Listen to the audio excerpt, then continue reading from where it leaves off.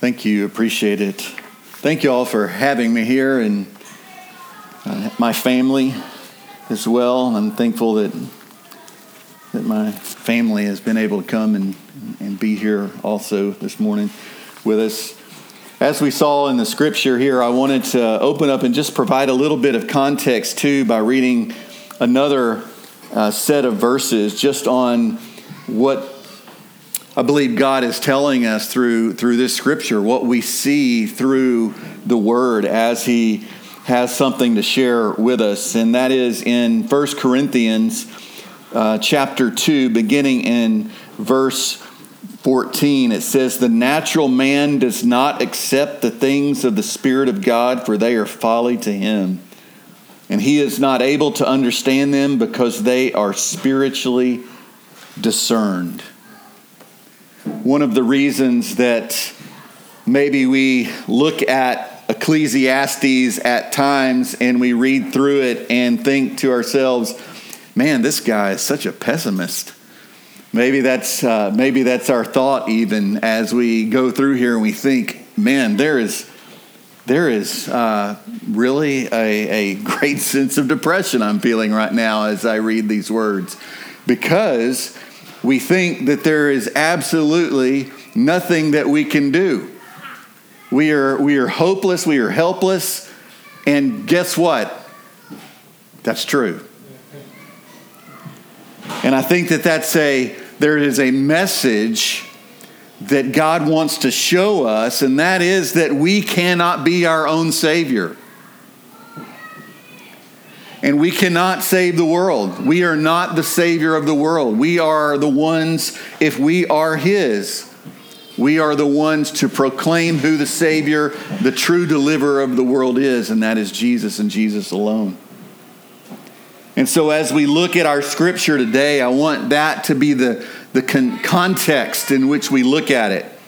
So that we would go back even to the verse 1:14 in Ecclesiastes, right? As you guys have been studying this. And in verse 14 it says, "I have seen everything that is done under the sun, and behold, all is vanity and striving after the wind." Another way of thinking about vanity is meaninglessness. Everything has no meaning. It's meaningless. Everything I do, or that it's vapor. It's but a time and it's gone. You know, in the great scope of life, think about the existence of our time as humans on earth in the scope of eternity. I'm not even sure a dot on a sheet of paper from a pencil takes up the amount of time that our life takes up in the scope of eternity. So to have this perspective is important as we come to the Word and we dig into what God has to say here. So beginning in verse 16, we see really a scope of where we're seeing that kind of same reiteration that we saw in verse 14 of chapter 1. Moreover, I saw under the sun. So this rotating of the earth as the world turns. So when I was a kid growing up, my great aunt, and she lived to be like 96.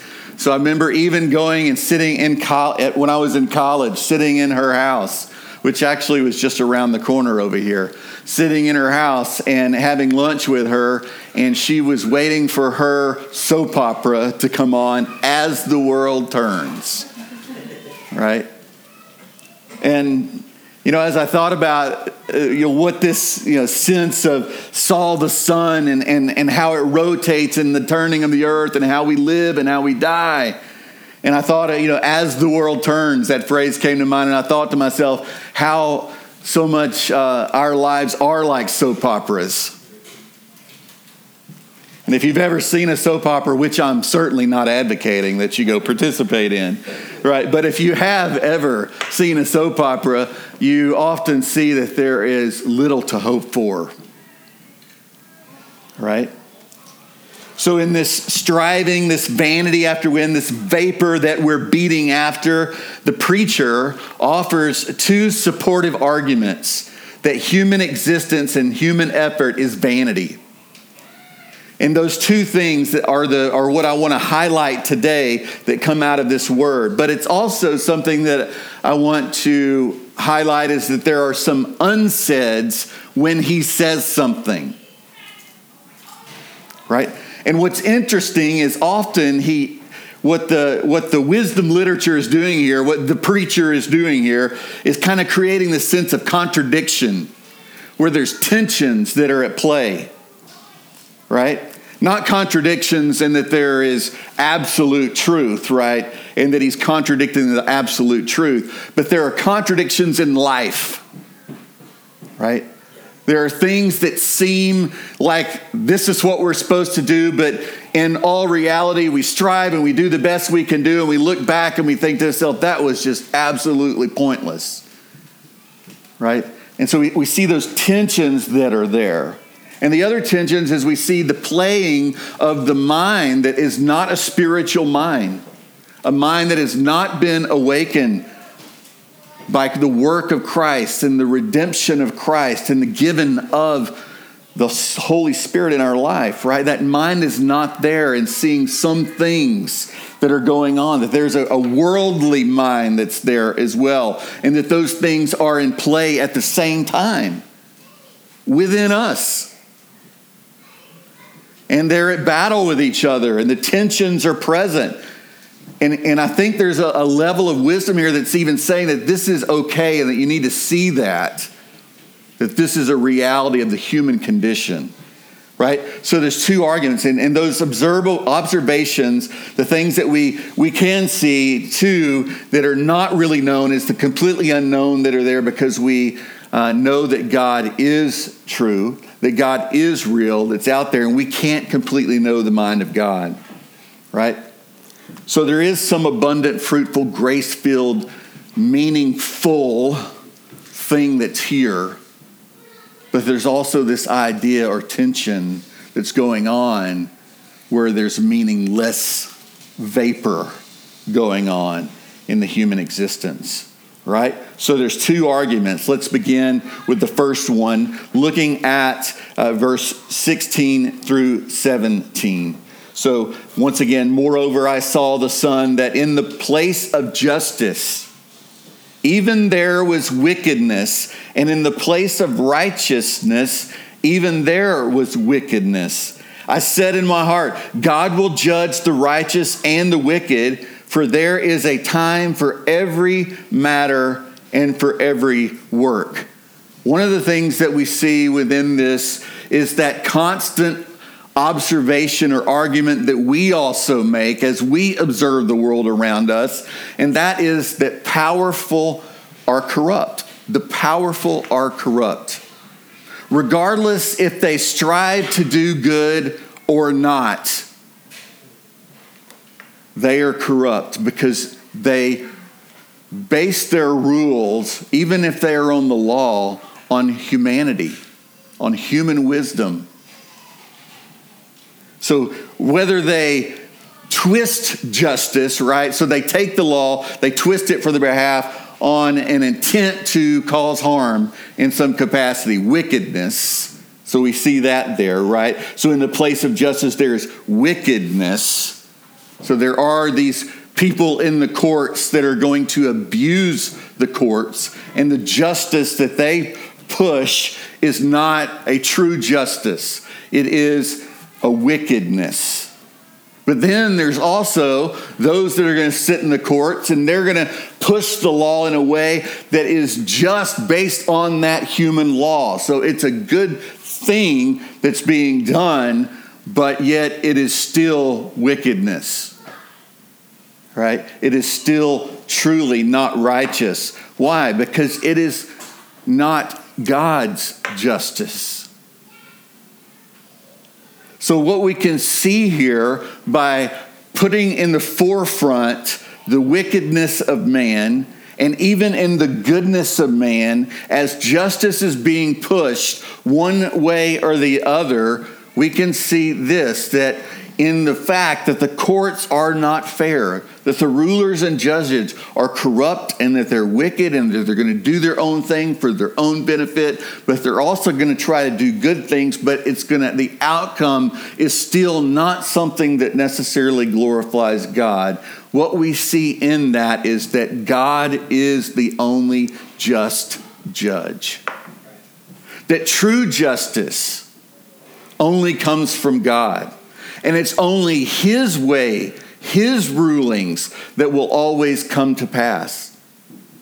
Only his rulings. See that in verse 17. I said in my heart, God will judge the righteous and the wicked. For there is a time for every matter and for every work.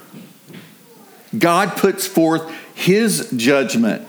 We can see this in looking at Romans 3, beginning in verse 9. If you want to turn there, you can. But Romans 3, beginning in verse 9. What then? Are the Jews any better off? No, not at all. For we have already charged that all, both Jews and Greeks, are under sin, as it is written, none is righteous, no, not one. No one understands. No one seeks for God. All have turned aside. Together they have become worthless, meaningless under the sun. All is vanity. Right? That's the theme that we see, and of course you have seen in Ecclesiastes so far. No one does good, not even one. Their throat is an open grave. They use their tongues to deceive. The venom of asp is under their lips. Their mouth is full of curses and bitterness. Their feet are swift to shed blood. In their paths are ruin and misery, and the way of peace they have not known. There is no fear of God before their eyes. Now we know that whatever the law says, it speaks to those who are under the law, so that every mouth may be stopped and the whole world may be held accountable to God. For by works of the law, no human being will be justified in his sight, since through the law comes the knowledge of sin. So the only true law is God's law. The only just law is God's law. But what is the outcome of God's law? Death. Right? Whether we're righteous, whether we do good, or we're wicked, the outcome's the same. That once we know of our sin, we should be humbled by that. We should be broken by that. But often what we do is we still play in the misery. What is C.S. Lewis in The Weight of Glory? One of the things he talks about, right? Why you can go play with sandcastles on the seashore. You can go play in the white, pretty sand on the beach. Instead, we tend to make mud pies in the slum, right? Our grasp of the world is something that we only see through where we are in the moment. And as we are in that moment, often the things that we see, even though we see, look, here are wicked men doing wicked things with the law, here are good men doing good things with the law, we still feel this sense of the world is a wreck. Our world is a wreck. Until we acknowledge that God is the God and he is the true just God, and that there is only one hope, and that is in him. Jesus is the only one that is righteous. He is the only one that is the good judge. He is the only one who has the law that's mandate will reign forever. Matthew 16:27 says, "For the Son of Man is going to come with his angels in the glory of his Father, and then he will repay each person according to what he has done." His judgment will come. And though in our mind we might think it tarries, It doesn't. It comes in the moment that he designs. And praise God for this, that by what we think might be tarrying is the giving and granting of grace. So be patient in that grace. Don't let the idea of the world going to chaos, or that seems as though sin has the rule always and that there is no hope no matter what we do. All is vanity. Cling to the fact that grace is with you because God has granted it so, and his justice is true. Right? 2 Corinthians 5:10 says, "For we must all appear before the judgment seat of Christ, so that when each one may receive what is due for what he has done in the body, whether good or evil." The judgment is going to happen. So you may be familiar, I'm sure you are, because I've talked with Wesley on several times, and I'm sure that he's quoted Richard Sibbes at some point, the Bruce Reed. But I wanted to read for you a quote from the book, the Bruce Reed, and just put it in context. What we're talking about today. I thought it was really good. "Let us not therefore be discouraged at the small beginnings of grace, but look on ourselves as elected to be holy and without blame." Ephesians 1:4. "Let us look on our imperfect beginning only to enforce further striving to perfection and to keep us in a low opinion of ourselves. Otherwise, in case of discouragement, we must consider ourselves as Christ does, who looks on us as those he intends to fit for himself. Christ values us by what we shall be and by what we are elected unto. Grace, though little in quantity, yet is much in vigor and worth. It is Christ that raises the worth of little and mean places and persons. But grace is not only little, but mingled with corruption. Our corruption, right? Therefore, a Christian is said to be a smoking flax. So we see that grace does not do away with corruption all at once, but some is left for believers to fight with. The purest action of the purest men need Christ to perfume them. And this is his office. So in our scripture today, we see in the humble beginnings, in the existence of humanity, that we are going to have to battle with corruption. But the truth is that the judge of all the world has granted us grace. He has paid our ransom. He has provided for us a way out of the penalty we deserve. However, we should not grow prideful, right? And I think that that's what the rest of our verses talk about. So if you would look at verse 18 through 22, I'm going to reread that again as we talk about it. "I said in my heart with regard to the children of man, that God is testing them, that they may see that they themselves are but beasts." Think about that Sibbes quote that I just said, right?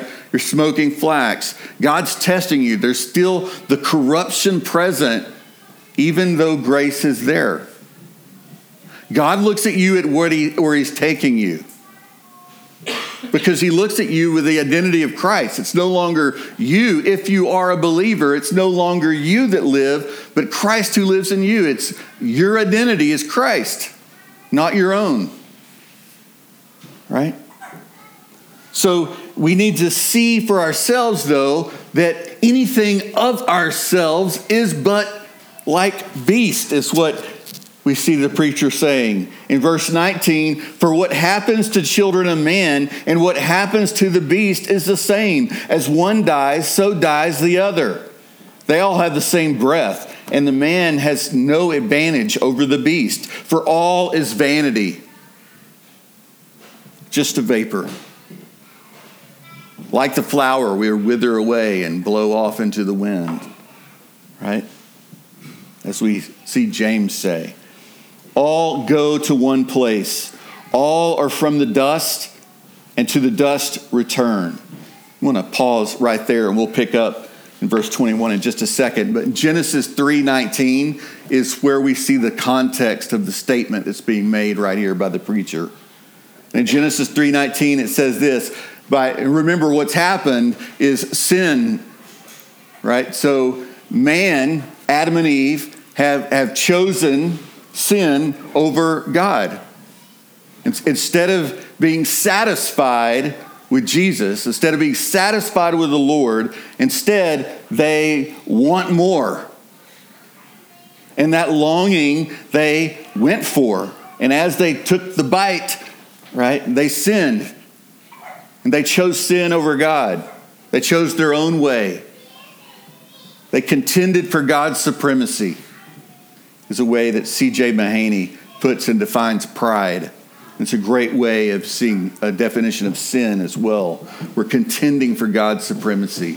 We're choosing our way over God's way. Right?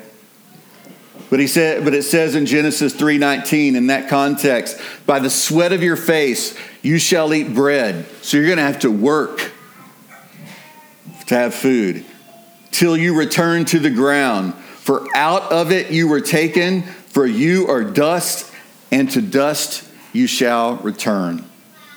So we see that context of us being something that we die. And we see this physically, right? In our world, we see our fellow man. Obviously, none of us have experienced this personally, but we've seen people in our life that have died. And we know what happens to their body. It decays. It turns to the wretched world, the wretched dirt in which we come from, the dust in which we come from. But as it goes on in verse 21, it says, who knows whether the spirit of man goes upward and the spirit of the beast goes down to the earth? Uh-oh. He poses a question, right? And in that question, he actually answers it. Not there, but in other places. Ecclesiastes 12:7, he says, and the dust returns to the earth as it was, and the spirit returns to God who gave it. Ecclesiastes 11:5, as you do not know the way the spirit comes to the bones in the womb of a woman with child, so you do not know the work of God who makes everything. But there is an acknowledgement, although not in that single moment, but in the context of the entire book. What we see the preacher saying is that, yes, you have a spirit. There is something different between you and the beast. While your physical body will turn to dust, the spirit returns to God, and it returns to God for judgment. Right? So it goes on and says, so I saw that there is nothing better that a man should rejoice in his work, for that is his lot. For who can bring him to see what will be after him? We don't know what it's like after we die, right? We can only catch a small glimpse of it. You know, as Paul might even call it, you know, it's in this kind of blurred out mirror, right? It's not even a good solid 21st century mirror or camera, right? It's not high definition. It's this blurred out old mirror. If you go back and you find some antique from maybe the 19th century or early 20th century, you'll see the mirror is not as clear when you look into it. In the same way, it's fogged out, right? We can't see the whole picture. We can't grasp the whole thing. But life is not vanity if our life is in Christ.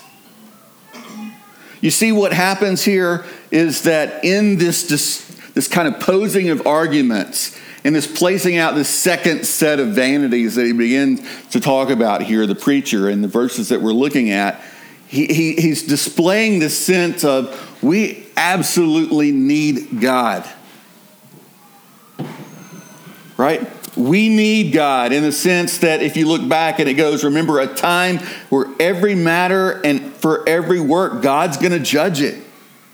But there's a time for these things. There's a time for things to happen. Right? It says that God is testing them that they may see themselves are but beasts. And then it poses the question, do we have a spirit? What happens to man?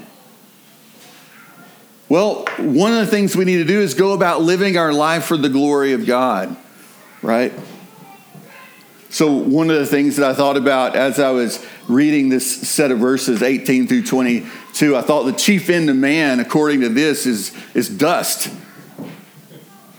Right? The chief end of man is dust. Man is mortal. Man will die. Man will turn to dust, just like the animals. However, the preacher does acknowledge, as we see, that we have a spirit. So we want to have a meaningful life. Let me conclude with a few scriptures, and not that I'm ending, but I'm going to bring all of this into context. So 2 Thessalonians 1, verse 6 through 10. And I'm sorry, I skip around. I'm all over the place. But since indeed God considers it just to repay affliction, those who afflict you, and to grant relief to you who are afflicted as well as to us, when the Lord Jesus is revealed from heaven with his mighty angels in a flaming fire, inflicting vengeance on those who do not know God, and on those who do not obey the gospel of our Lord Jesus. They will suffer the punishment of eternal destruction away from the presence of the Lord and from the glory of his might, when he comes on that day to be glorified in his saints and to be marveled at among all who believe, because our testimony to you was believed. Remember, every knee will bow and every tongue will confess that Jesus is Lord. But there will be a time where those that do not know Jesus and do not obey the gospel of the Lord Jesus will be judged and will be separated, right, from meaningful life. The meaningful life is not our own. That's an important lesson for us to learn in the scripture that we see here. The meaningful life is not our own. It is to be given the new life in which we have a meaningful life. It is in the redeeming work of Christ in which we have a meaningful life. It is being born of his Spirit, washed in his blood, that we have the blessed assurance. Right? So let's look at what it might mean here to see meaningful life come from dust in Ezekiel 37. I couldn't get away from the scripture. For whatever reason, the Lord kept laying this on my heart. And as I looked in and was studying verses 16 through 22, it just kept coming back, and I just could not let it go. So as a result of that, you get to hear it. So it says, the hand of the Lord was upon me, and he brought me out in the spirit of the Lord, and set me down in the middle of a valley. It was full of bones. And he led me around among them, and behold, there were very many on the surface of the valley, and behold, they were very dry, dust. And he said to me, Son of man, can these bones live? Think back here, 21. Who knows whether the spirit of man goes upward and the spirit of the beast go down into the earth? Right? Son of man, can these bones live? And I answered, O Lord God, you know. You know. I don't know. You know. Then he said to me, prophesy over these bones and say to them, O dry bones, hear the word of the Lord. Thus says the Lord God to these bones, behold, I will cause breath to enter you, and you shall live. And I will lay sinews upon you, and will cause flesh to come upon you, and cover you with skin, and put breath in you, and you shall live, and you shall know that I am the Lord. So I prophesied as I was commanded, and I prophesied that there was a sound, and behold, a rattling, and the bones came together, bone to its bone. And I looked, and behold, there were sinews on them, and flesh had come upon them, and skin had covered them, but there was no breath in them. And then he said to me, prophesy to the breath, prophesy, son of man, and say to the breath, thus says the Lord God. Come from the four winds, O breath, and breath of these slain, that they may live. So I prophesied, and he commanded me, and the breath came into them, and they lived and stood on their feet, and an exceedingly great army. Who knows the spirit of man? Who gives life to man? God. It's his word, the gospel, that brings us life. If you keep going and notice what it says. So the great army, it says, then he said to me, son of man, these bones are the whole house of Israel. Behold, say, our bones are dried up, and our hope is lost. We are indeed cut off. Therefore prophesy and say to them, thus says the Lord God, behold, I will open your graves and raise you from your graves, O my people.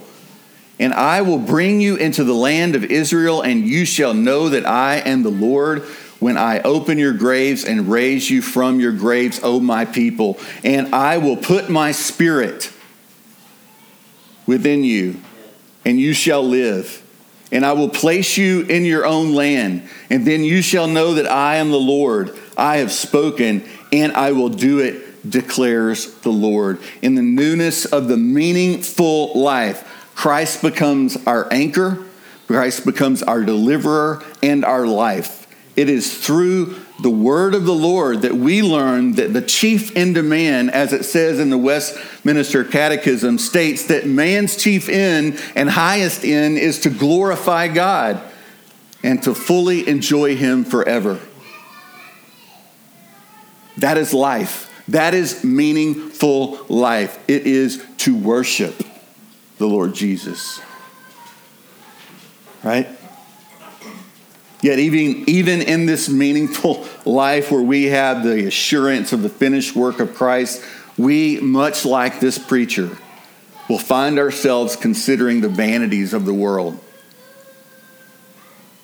We will find ourselves considering the futility of the world. One way to kind of see the language in which we see the preacher using in Ecclesiastes of the word vanities is a similar language that we see Paul use when he uses the word futility. In Romans 8:20 through 25, it says, for the creation was subjected to futility, not willingly, but because of him who subjected it, in hope. Why did he subject the world to futility? In hope. In hope that the creation itself will be set free from its bondage, corruption, and attain the freedom of the glory of the children of God. For we know that the whole creation has been groaning. Isn't that kind of what, when you're reading Ecclesiastes, you're groaning? I need something. I can't see the world because of the world. I can't see life because of my life. I'm confused. The contradictions are all over the place. So we're groaning. And not only the creation, but we ourselves who have the first fruits of the Spirit groan inwardly as we wait eagerly for adoption as sons. Moving from the right now to the soon to be, right? Remember, that is the work of grace. We saw it in the quote from Sibbs, right? That the work of grace is that we're still, the sanctification process isn't instantaneously. Boy, that would be great, but that's called glorification. Right? And that's when we're made perfectly in the image of God and get the fellowship without sin. Right? But in sanctification, we still have to battle. The redemption of our bodies, we're waiting eagerly, for this is the hope that we are saved. Now hope that is seen is not hope, for who hopes for what he sees? We can't see everything. Once again, think, blinded by all the things going on. I'm blinded by the fact that justice is corrupt. Regardless if a man is good in which he judges or a man uses it in wicked ways. I'm going to turn to dust. We're all going to die. And in thinking about these, we have to hope, not in something that is seen, but if we hope for we do not see, we wait for it with patience. So I say to you, my brothers and sisters in Christ, that you don't struggle alone. I don't know all of your struggles. I'm not in your fellowship, so I don't know you personally in a way that I could know all of those struggles. You know, I even hear that, you know, as a church, you're thinking about a physical place that you might be in the future. That alone could be this sense of kind of we're not there yet kind of feeling that's still there. But I implore you that you're not alone, and wait in patience. Right? Christ has gone before you. He makes your path straight. Trust in the Lord with all your heart. Lean not on your own understanding. In all your ways acknowledge him. Right? He is with you, the fellowship of believers. You have each other in which you can groan together. But just remember that as you groan together, to keep the context of the purpose of life is to worship. The essence or the salve, if you would, for the wound of groaning, of longing for justice to be true, of longing for that life that's glorified and not battling with the corruption on a daily basis, even though we have grace. It's sufficient, yes, as we see Paul say. But as we groan in that, don't forget that the purpose is that we would worship. The oppressor has lost his power. Death has lost its sting. Our assurance is real. Our assurance is Christ. Remember this. Thus says the Lord God, behold, I will open your graves and raise you from your graves, O my people, and I will bring you into a land of Israel, and you shall know that I am the Lord, and I will open your graves and raise you from your graves, O my people. I will put my spirit within you, and you shall live. I will place you in your own land. Then you shall know that I am the Lord. I have spoken, and I will do it, declares the Lord. Hold fast to his promises. Blessed assurance. Jesus is mine. Oh, what a foretaste of glory divine.